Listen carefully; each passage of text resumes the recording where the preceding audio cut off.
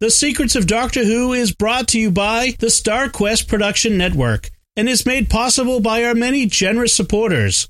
If you'd like to support the podcast, please visit sqpn.com/donate. You're listening to The Secrets of Doctor Who, episode 138. One day, I shall come back. That's it. You've been renewed. Is when a Time Lord's body wears out, he regenerates. I'm a Time Lord. I'm not a human being. I walk in eternity. Braveheart. Change, my dear, and it seems on a moment too soon. Unlimited rice pudding. Position universe. Wearing a red fin. Fantastic. I am Scottish. I can complain about things. She'll be fine. Hi, I'm Dom Bettinelli, and you're listening to The Secrets of Doctor Who, where we discuss everything about the hit BBC series, Doctor Who, and today we're discussing The Poison Sky. It's the second episode in the two-part that began last time with the Sontaran Stratagem. I was going to say the Sonar Stratagem. The Sontaran Stratagem. Joining me today on the panel are Father Corey Stika. Hi, Father Corey. How's it going, Dom? Very well. And Jimmy Aiken. Hi, Jimmy. Howdy, Dom.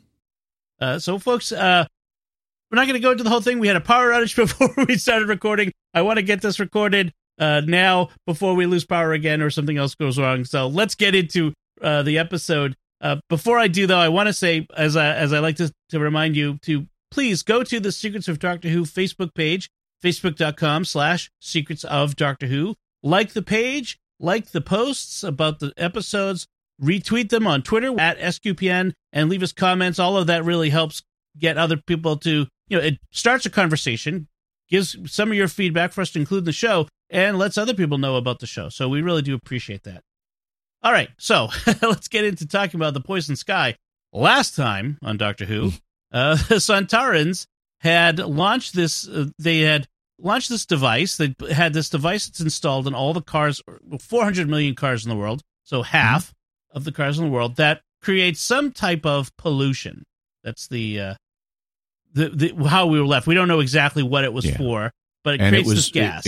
It was poisoning the sky, hence the title of the episode, The Poison Sky. The Poison Sky. So I have to start off by saying that I saw a note somewhere that said that this episode apparently leaves a loose end about the Sontaran defeat that is later on picked up by the Sarah Jane Adventures. Do you know anything about that? I didn't see an explanation of what it was, but no, I haven't. It shouldn't be too hard to find, but I'm not familiar with that off the top of my head. Okay, it's something about the last Sontaran, so maybe it's one of the Sontarans get left behind. Yeah, there was one of them that might have been on Earth when the ship was blown up and wasn't captured or killed by a unit.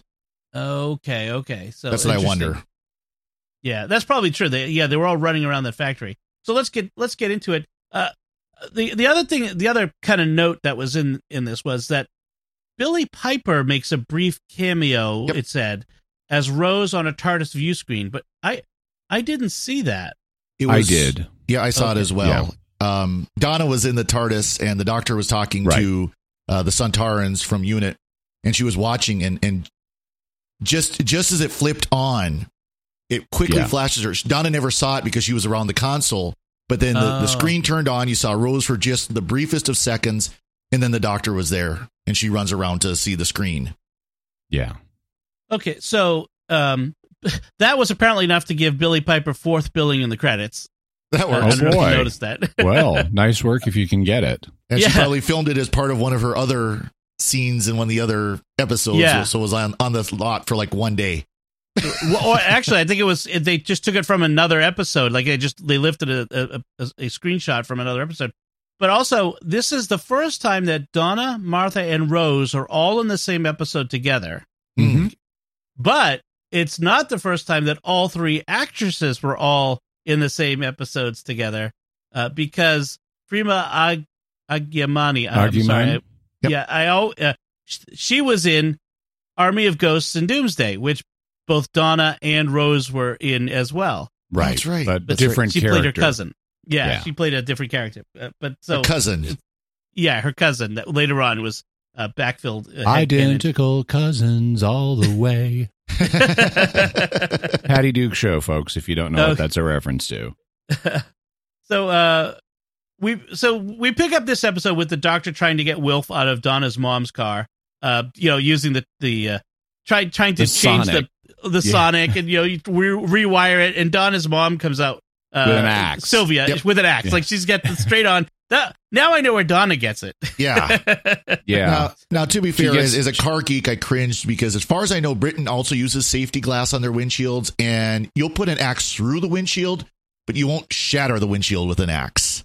Right. Right. That's true. They have those tools here in America that are designed to shatter the windshield. Like let's say you drive off a bridge and you're underwater and the water pressure is keeping the door closed.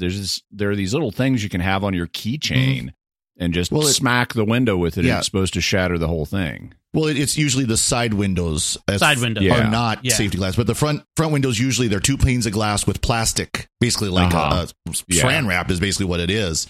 And that will keep the windshield. That's why when you see an accident where the windshield comes out, it's broken up, but it all comes out in one piece, and that's by design. Just pops out. As a car guy, I'm just going like, it doesn't work like that.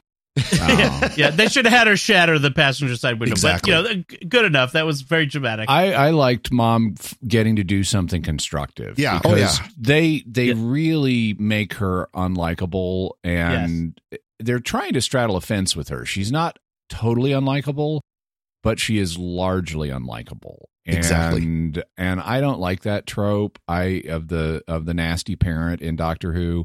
And so I like seeing Mom get to do something constructive, even if it's actually technically destructive of a car window. She has Donna's worst tendencies, worst personality traits without the redeeming qualities from Wilf. That's what they've done, right? Meanwhile, Wilf is nowhere near as effectual as either. So Wilf and Donna are nice. Donna and Mom are effectual. Mm-hmm. Yes, that's right. And Donna gets the best of both.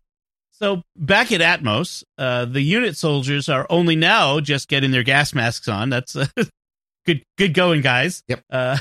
And then they have this map in the control bunker, the tractor trailer with the control room in it, that shows the Atmos smog growing worldwide. I love that little graphic that shows it just expanding from all these locations in real time, apparently. And once again, Montana was one of the last places to get the dot, so yes, I was happy about that.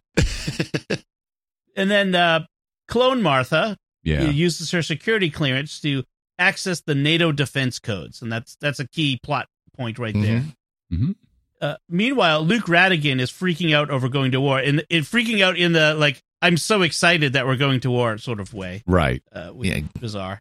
By the way, something that occurred to me, Luke Radigan has an American accent. And it got me to thinking, especially in New Who, when is the last time anyone with an identifiably American accent played a clear good guy on this show? Well, I mean, it was last season in the South riding the bus. What's her name? Rosa Parks. Rosa Parks. Thank you. Okay, I'm gonna I'm gonna put Rosa Parks in a special category because that's a historical thing that was done for very other reasons.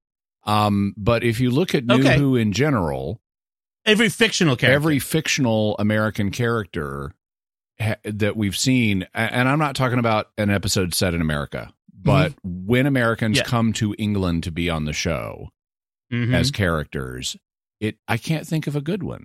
I mean, we have over militaristic generals. We have the only one I could think of is boy geniuses is Captain Jack, but he's not a bad guy, but he's not exactly a good guy either. He's very fluid in that, shall we say? Yeah, he's also not exactly an American. He's from the Boshan province in the 41st century. But he's got an American accent. He does have an American accent. So, the actor is, but I don't know if people realize that, but he actually is from Illinois.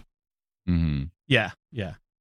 That's a good point though, Jimmy. That like very often when an American, American shows up. Although, vice versa. There are a lot of American TV shows where the only guys with British accents are bad guys with evil plans. So, or Nazis, which, because we know the Nazis all spoke with British accents from all of our World War II movies. So Martha Clone hears the doctor arriving in the bunker and in the command trailer and covers her tracks by conveying the message that he gave her about the Sontarans belatedly. Right. Code red Sontarans. Which is a very clever bit of subterfuge, because she didn't tell Colonel Mace because she didn't want him to know about the Sontarans. But now that the cat's out of the bag, she can say, "Oh, I told him like you asked me to," without that not being true. So I thought that was clever. I also have a note here that General Stahl, the leader of the Sontarans, and I forget if he says this to the Martha Clone or who he says it to, but I have a note of him saying, "Good work for a female." And I'm going, what's with the misogyny from the alien race that reproduces by cloning and doesn't even have gender?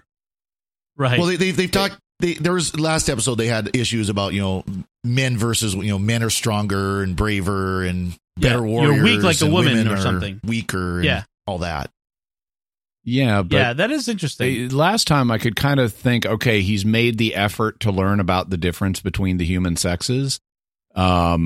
But here it's like, what is this good work from? I mean, have you been like, was it a bunch of misogynists that you were getting your education in the sexes from? I mean, probably Ratigan, which would mean yes. Maybe. Although the other way to look at it is the writer had an axe to grind, and didn't want to let the facts about the Sontarans as already established get in the way of it. Meanwhile, so the Doctor gives Donna his her TARDIS key. That's a special moment for a companion to get their own key to the TARDIS, and he wants to get all sentimental about it. And she's all grounded, and she's like, "Let's get all mushy after the war is over." Mm-hmm. What I like that about Donna. One thing I do like about the new Who is the TARDIS key looks like your regular old house key. It looks like a key you'll have on your, because there were some points in Classic Who where it looked like a little medallion or medal or something like that. It looked so completely different from any other key you've ever seen. Didn't look like a key. Yeah. So Martha has the unit zombie soldiers transport the TARDIS up to the Sontaran ship, so they steal it from the Doctor. With Donna on board, unbeknownst to them. Mm-hmm. Right. But at this point, the Doctor already suspects that the Martha clone, there's something wrong there. That's not the real Martha, or something's wrong with her. He notices she hasn't contacted her family to warn them about the gas. Right. So he doesn't tell her that Donna was on the TARDIS when it got transported away. And when they leave the bunker, he doesn't say allons-y. He says avanti. So he says in Italian instead of French. Mm-hmm. I think as a way to kind of test the check clone to see if she's paying attention, maybe. I like avanti better than allons-y. Anyway. I think that should have been his. I don't know why someone named Bettinelli would have that preference.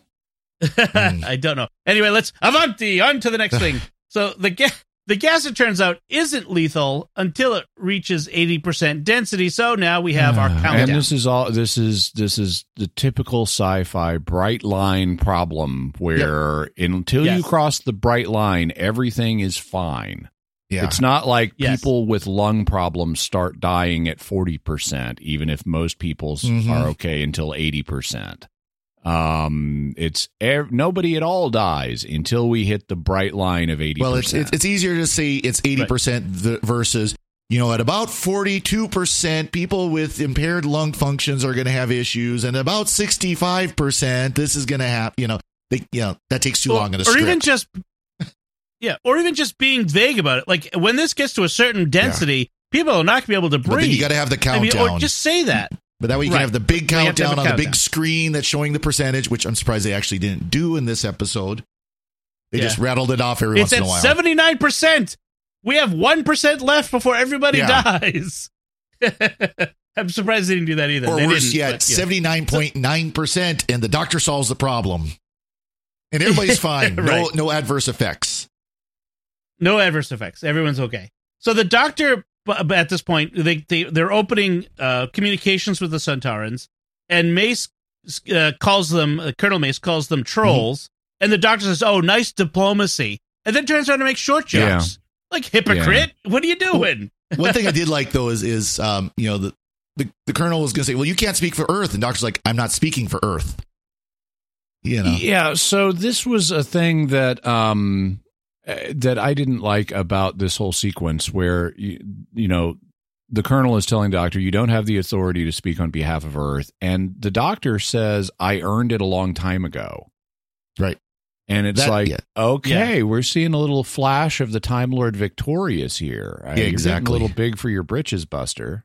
Right. Yeah, it does come across a little that whole, and maybe that's intentional. Maybe we're heading toward that Water of Mars episode where we're going to see it all backfire on him. I mean, maybe they're intentionally trying to build that up, but yeah, it's. Well, I think they have been kind of working towards that for a while, but yeah, we're starting to see more of it. You're right about that, though. But on the other hand, it would have been nice after that, that he learned his lesson and stopped doing it during Matt Smith and Peter Capaldi era.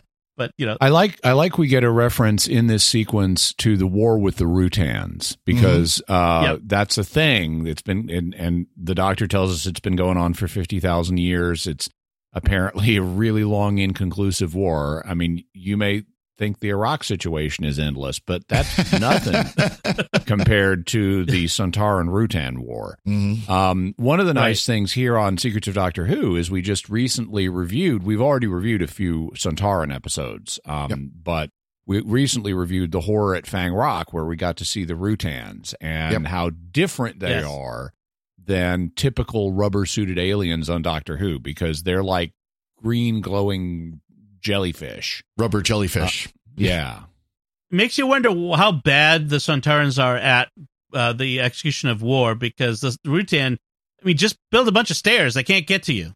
Unless they're in their transformed state where they look like a human. Take the human form. Yes, that's true. Yes, we covered that in that episode, so definitely check that one out. That was actually a good episode of Doctor Who. The also in this sequence, while the Doctor is talking to General Stahl shows him he's got the TARDIS, and the Doctor says, "Oh, what a noble spoil of war to get using the wake word for Donna Noble." Yep. So she perks up, and he then says, as they say in Latin, "Donna nobis pacem." And they don't translate that for the viewer, which is interesting. Donna nobis pacem means give us peace. Yep. But since he's got the Donna in there immediately after the noble spoil, he lets Donna know he's given her a message, and apparently it's going to involve peace, I guess. Yeah, it's interesting that he's trying to convey to her to use the phone, but she doesn't know who do I call? What number am I supposed to call? And I did like that. The Donna nobis pacem, it's from the Mass. Is it in the Anglican? It's at the conclusion of the Agnus Dei of the Agnus Dei, the Lamb of God. It's at the conclusion of that. No, I get that. Yeah. But is it in the Anglican? I would assume it is because a lot of it came from the Latin, at least the traditional Anglican liturgy. Yeah, at the High Church Anglican. Maybe someone could let us know. I believe it is in the Anglican liturgy. I can't remember. It's been a while since I've looked at kind of the traditional Anglican liturgy, but I believe it is.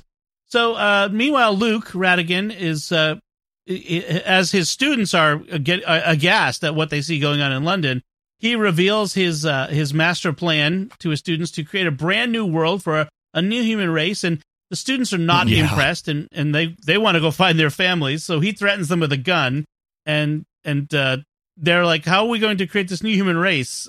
We'll repopulate it," he says, and the girl's like, "You nerd! I would never repopulate the world." He's designed a breeding program on a spreadsheet or something. It's like, no, thank you. And I'm sure he's got the multiple of it.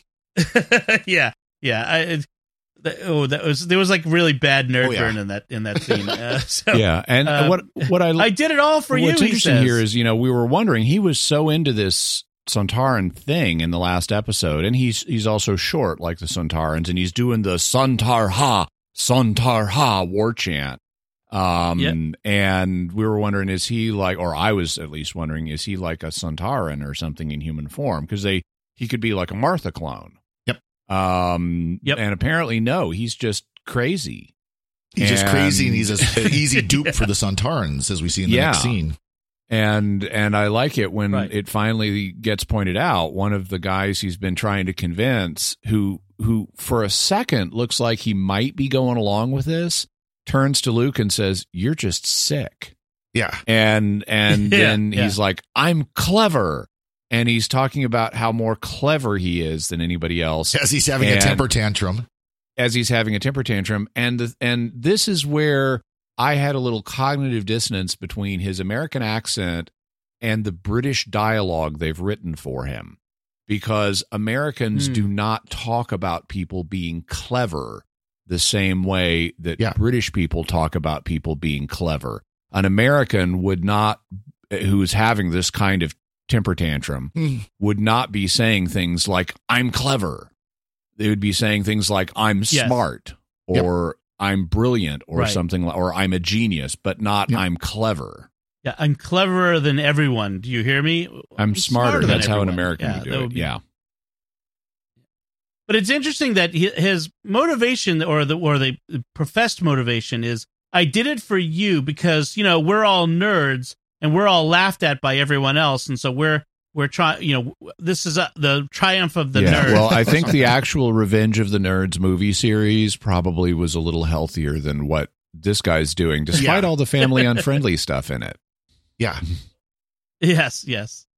So then we have TV news reports that, as they sometimes do, of people are walking cross country to get away from cities. On the East Coast, people are getting into boats into the Atlantic. I noticed, and they they gave the line to the British newscaster about it. Scenes reminiscent of Dunkirk as Americans go out into the Atlantic on boats. I'm going, that's a little cringy. Yeah, this is a little cringy. Well, yeah. I just thought it was a little bit over the top, like the biblical plagues, the end of days, cats and dogs living in sin. I mean, it was just a little over the top the way they did this. And it's this every time the doctor runs up against somebody, it has to be this world-ending potential. I mean, how many times have we done this with just the 10th Doctor? We had the Army of Ghosts and the war at Canary Wharf, and we had what was the other one? Well, we had the fancy year drive that never was was. Crash and kill everyone on Earth, and right. Yeah, we had the Year of Hell. We had all these loses its punch if you overdo it, and I think it's that case again. So Donna calls home, and Sylvia goes on to Donna. All those things they said about pollution and ozone and carbon, they're really happening, aren't they? And I'm like, well, no, they're not. This is the Sontaran. This is something very, very different. Their special baby food gas. Yeah, right. Yeah. Why are you? And Donna's like, yes, it is. We'll fix it. It's like, no, it's not. It has nothing to do with climate change. It's like the writer just had decided they wanted to write a climate change story like this, not climate change per se necessarily, but pollution, air pollution story, and forgot that it was a science fiction story about aliens doing something and not really about air pollution.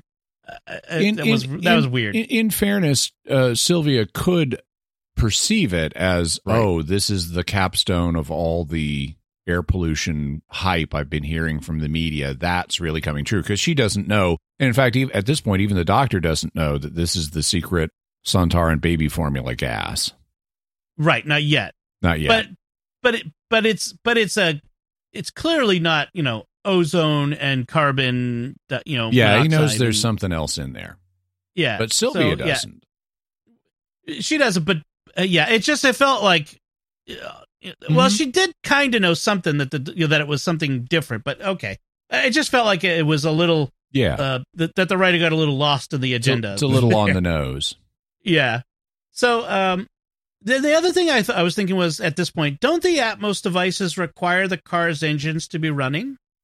Apparently not. Apparently they've got battery power.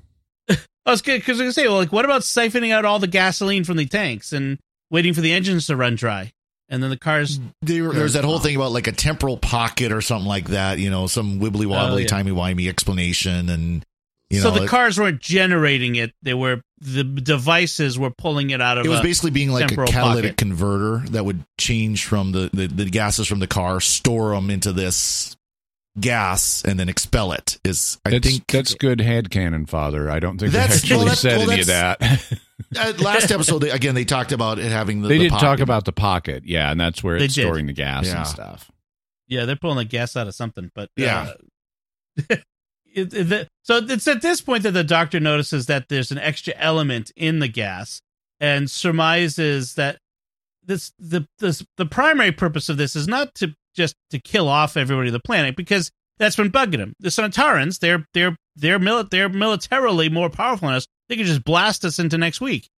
Oh, so what's the deal? And so he surmises they need the planet for something, and the gas is in there to advance the plan, which we find out is the clone baby gas. Yeah, they're going to turn the Earth into a hatchery. Yep. Yes. And then we're told by UNIT that nuclear forces are ready to launch, including India, Pakistan, and North Korea, but not Russia or Israel. So two countries we know have nuclear missiles, but India, Pakistan, and North Korea apparently have nuclear missiles that they're ready to launch, along with China and the U.S. and France and Britain. I thought that was fun. But they can't launch because Martha's clone is sabotaging them. They can't launch. I love how she's got this like dialogue box that pops up on her phone of launch and don't launch, and she keeps hitting the don't launch every few minutes. I want that app. So this is 2008, so pre-smartphone. This has got to be like some Palm Pilot or at best PDA phone. Kind of your basic PDA type. Palm Trio maybe. But very basic app. So she's got this app on her phone, and let's hope it's not as unreliable as Palm Trios used to be, because those used to crash all the time. Can you imagine trying to press the button and the phone crashes? Yeah. Oops. Did it go through? Did it not? Did it send the wrong signal? I don't know. Yeah, if you're going to have a dead man switch, you really want the dead man switch to be reliable. Exactly. So then we have Colonel Mace, a scene of Colonel Mace giving a pep talk to the soldiers to engage the Sontarans despite knowing their guns would be useless. And at this point, the Doctor wishes he had the Brigadier there, Brigadier Alistair Lethbridge Stewart. Lethbridge Stewart, that's right. And and then Mace says that Sir Alistair is actually still alive at this point, but he's stranded in Peru and not available. So that was nice to know that Sir Alistair was still, and he's Sir Alistair. Actually, I did like that conversation. I did like that conversation too, where the Doctor says, for the first time, no offense to the Colonel, and the Colonel said, none taken. He's a great man. Yeah, yeah. I like that acknowledgement of the character. So at this point, the Sontarans are storming the factory and killing lots of people. Yep. And they even walk past. We see the guy who's in charge. I forget the name. It's not Stahl, but the guy who's in charge of the ground forces, I believe, walking past the two conditioned unit soldiers that are on the Sontaran side. Mm-hmm. And they're like, reporting for duty, sir. And he just shoots them.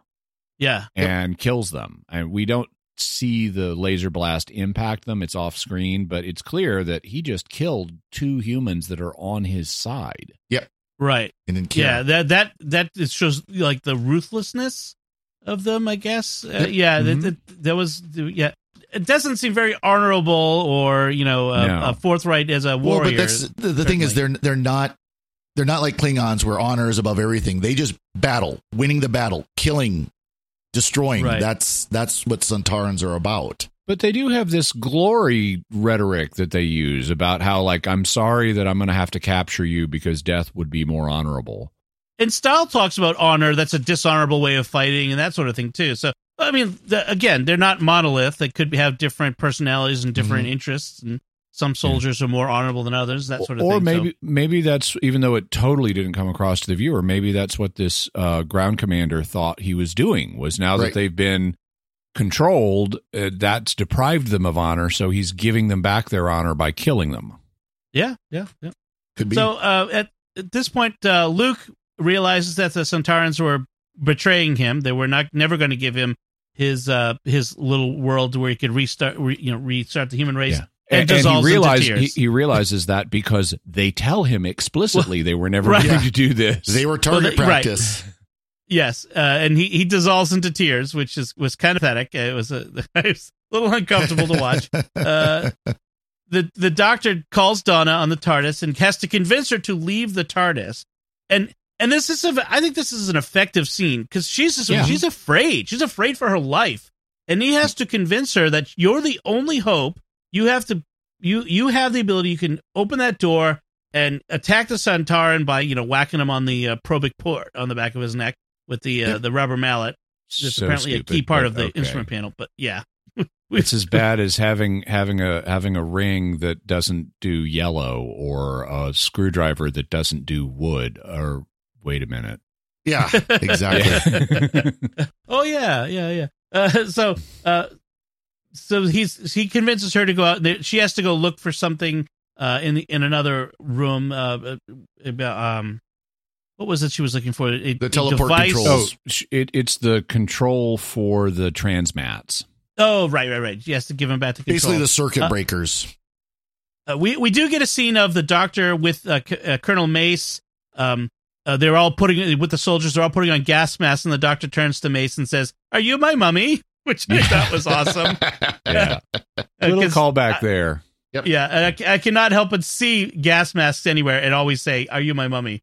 So that's just good writing. By the way, one thing before we move on from Donna having to conquer her fear and go out and knock out the Sontaran, I liked how I like the acting in this because Donna can be very boisterous and have lots of swagger. In fact, that for me ruins one of the climactic scene of Donna's arc is how much swagger she's putting on. Episodes and episodes down the line. But here we don't have that. Here she's coming across as genuinely scared, but mastering that fear. And then when she knocks out the Sontaran, just for a second in one of her lines, we get just a hint of the swagger that this has given her confidence. But then it's gone, and she's back to being scared and having to control that. And I really liked that. No, that was very, very, very well acted. Very well acted. Yep. But you did have to do the Spock salute. Yeah, I liked that. Open the door. It's 3 fingers for a Sontaran. You have 3 fingers. Oh yeah. Let's do the Spock salute. So Mace makes a good speech about fighting back, and then they talk about the bullets. Remember, they had the Quarterlane field that makes copper jacketed bullets expand in the barrel so they can't fire properly, and so they have steel coated ones, or so they come up with some cannon thing for why they could shoot. And he makes a good speech about fighting back, and then calls in the helicarrier Valiant. So Shield sends its helicarrier over to the Avengers have arrived. Oh wait, yes, Avengers assemble. They blow away the smog, which I thought was good. And that was fine. Up to this point, though, we've been having the Doctor, and this has been really one note, and it started grating on me in the writing. The Doctor is constantly harping to the Colonel about the Colonel's inability to do anything to fight the Sontarans. And the Colonel is consistently ignoring him. And this just one note, back and forth, is weak writing, and I don't like it. And I do like it when finally the Colonel brings in something he should have brought in ages ago that will let him fight the Sontarans, and Unit storms the factory and starts kicking Sontaran butt. Yep. Right. As the Valiant shoots its Death Star laser at the Atmos factory, because it's totally a Death Star laser. The Doctor goes, "Whoa, that's brilliant!" And Mace actually kind of gives it back to him. Getting a taste for it, Doctor? No, not at all. Not me. Yeah, exactly. So that was, I think, maybe a little bit of acknowledgement. It was kind of funny, though, that how easily the Sontarans fell. You'd think they would have great armor that bullets would not be able to pierce, but no, they went down pretty quick, actually, once they got bullets that could actually fire. Stormtrooper armor, basically. Yeah, pretty much. There is something that happens, and armor that's designed for energy weapons may be ineffective against slug throwers. Exactly. Right. The ideal armor to protect you from laser, other than a metamaterial, would be a mirror. But you can shoot a bullet through a mirror. Just don't tell the Rutan. Yeah. So the Martha Clone and the Doctor go off on their own to the basement, and She keeps stopping the nuclear launch with her cell phone, and that's where the doctor finds the real Martha, and then he tells the clone that he knew all along it was her because her pupil response and the thinning of the follicles on her left temple, and the smell. You smell. Yeah. Ouch. Which, that seems to be a flaw maybe in the clone thing, and maybe why didn't anybody else notice? Or maybe we're just very polite British people and we don't mention people's smell. I assume that this is something very subtle that only the doctor can tell. True. Because he does identify what planet he's on by what, and where he is on the planet by how it smells. Right. That's true. I think this is an allusion to that, but it's I forget exactly how he says it, but it's you positively scream, "I'm a clone." Yeah. Yeah, right. So then Colonel Mace manages to kill Commander Score. I love that. I love that scene. That was just kind of the commander standing up and. Yep. Score 1 for Mace, shall we say? Yeah. The doctor learns from the clone Martha that the gas is, as we had talked about before, clone food. That they're converting the Earth into a clone hatchery for replenishing the armies of the Sontarans. For some reason, they need Earth. Maybe it's closer to the front of their war, and so that makes Earth. They don't really go into why, or maybe it's very far away from the front, so it's a safe place to breed people, or maybe only this kind of planet can be turned into a hatchery. Right. So, although the Rutan do know about Earth, so that's not exactly hidden. Anyway, but they haven't been there since 1909. Well, that's true. It's been 110 years, or 100 years actually from this episode. What I found interesting about this sequence is the interaction between the two Marthas, because you have Martha, real Martha, and clone Martha. And clone Martha, now that real Martha has been unplugged, is in the dying process. Mm-hmm. And she can't continue to live without being plugged into the real Martha. And so she's dying, but she's still conscious. And Martha is like, "That's me," and is totally rattled by this. And we got some nice acting on the part of Freema playing both roles, where you have her as Martha being freaked out by this, but also sympathetic to the other version of her that's dying, and also trying to get useful information out. And then from the clone's perspective, she's dying and in pain, and she's resentful of that. But she's also sympathetic to Martha and is trying to do her best to not give information that will help the doctor, but finally concludes that she will give the information to help Martha. Right. And there's nice texturing in there psychologically. Yep. There's a nice bit of dialogue there where Martha says, "There's nothing I can do," and the clone says, "In your mind, you've got so many plans. There's so much you want to do." And Martha, I will never do tomorrow what you can do today, my mom says, and then the clone says, "Because you never know how long you've got, Martha Jones, all that life," and then dies. And then Martha takes back the engagement ring from the clone, taken from her. So very interesting, and maybe that's a little bit of what causes Martha's course of her life to change from here to where we see her again after this bit of adventure the doctor concludes in the next. Yeah, I would totally disinfect that engagement ring before putting it on, though. I mean, it's got clone all over it. It's going to smell bad. So the doctor manages to rescue Donna from the Sontaran ship, beams down the TARDIS, and then transports the three of them to the Radigan Academy, where the doctor finishes building an atmosphere converter, because when he had been there before, he saw them with all this planetary terraforming gear for what they thought they were going to be colonizing a new planet. And so the doctor says, "Well, what terraforming converts atmosphere into stuff we can breathe, so I'll just convert this one." And apparently the way it works is it shoots blasts into the gas and converts it's like it up a there. Roman candle. Yes. Yeah. And so we have here we have another trope. This is our magical special effect solution. Yep. You just use the magical special effect to fix everything on Earth all at the same time. And so that's how you deal with a planetary threat. Never and he does mind it by burning everybody. Yeah, I know. There's a global fireball. The entire atmosphere is coated in this fireball, but except on ground level, and everything's fine, and nobody's even a little bit warm. Yeah, I did based on I counted as we watched from space it sweep over the Earth, and I calculated that blast wave that he set off in our atmosphere is traveling at about 48,000 miles per hour. The blast, any shock wave traveling through our atmosphere at 48,000 miles an hour is going to do all kinds of damage. I mean, itself is going to kill everyone. I was never mind the fire. Shock wave, yeah. Yeah, I mean, the smog was like everywhere. It was down at ground level. It was in houses. And if you're going to burn all that up, that's going to burn wherever it is. Oh, it sucked it all up. The fire just sucked it up because they actually showed it doing that. Right. And so now we have... It would suck up everything else, too. Yeah. Yeah, exactly. So we have blue skies and fresh air, and everything is good again. And so now we still have a Sontaran battleship in orbit. So the Doctor has decided he's not going to just destroy them. He could just blast them out of the sky.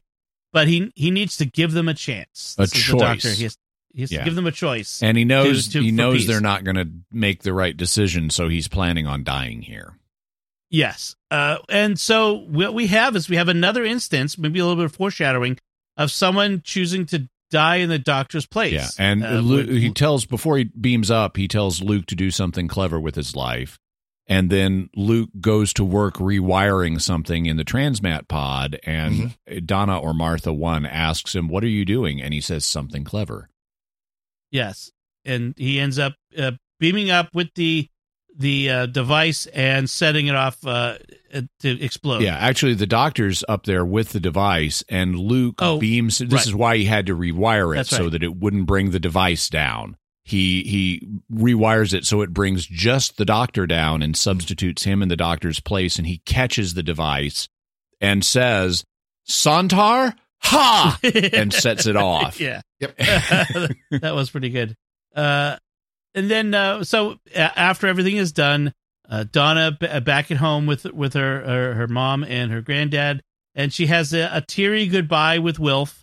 And then they're about to say goodbye to Martha on board the TARDIS. Martha's going to say, "Oh, it was so nice to spending, this little adventure with you. I'm going to go back to my life now." And the TARDIS shuts its doors and takes off on its own.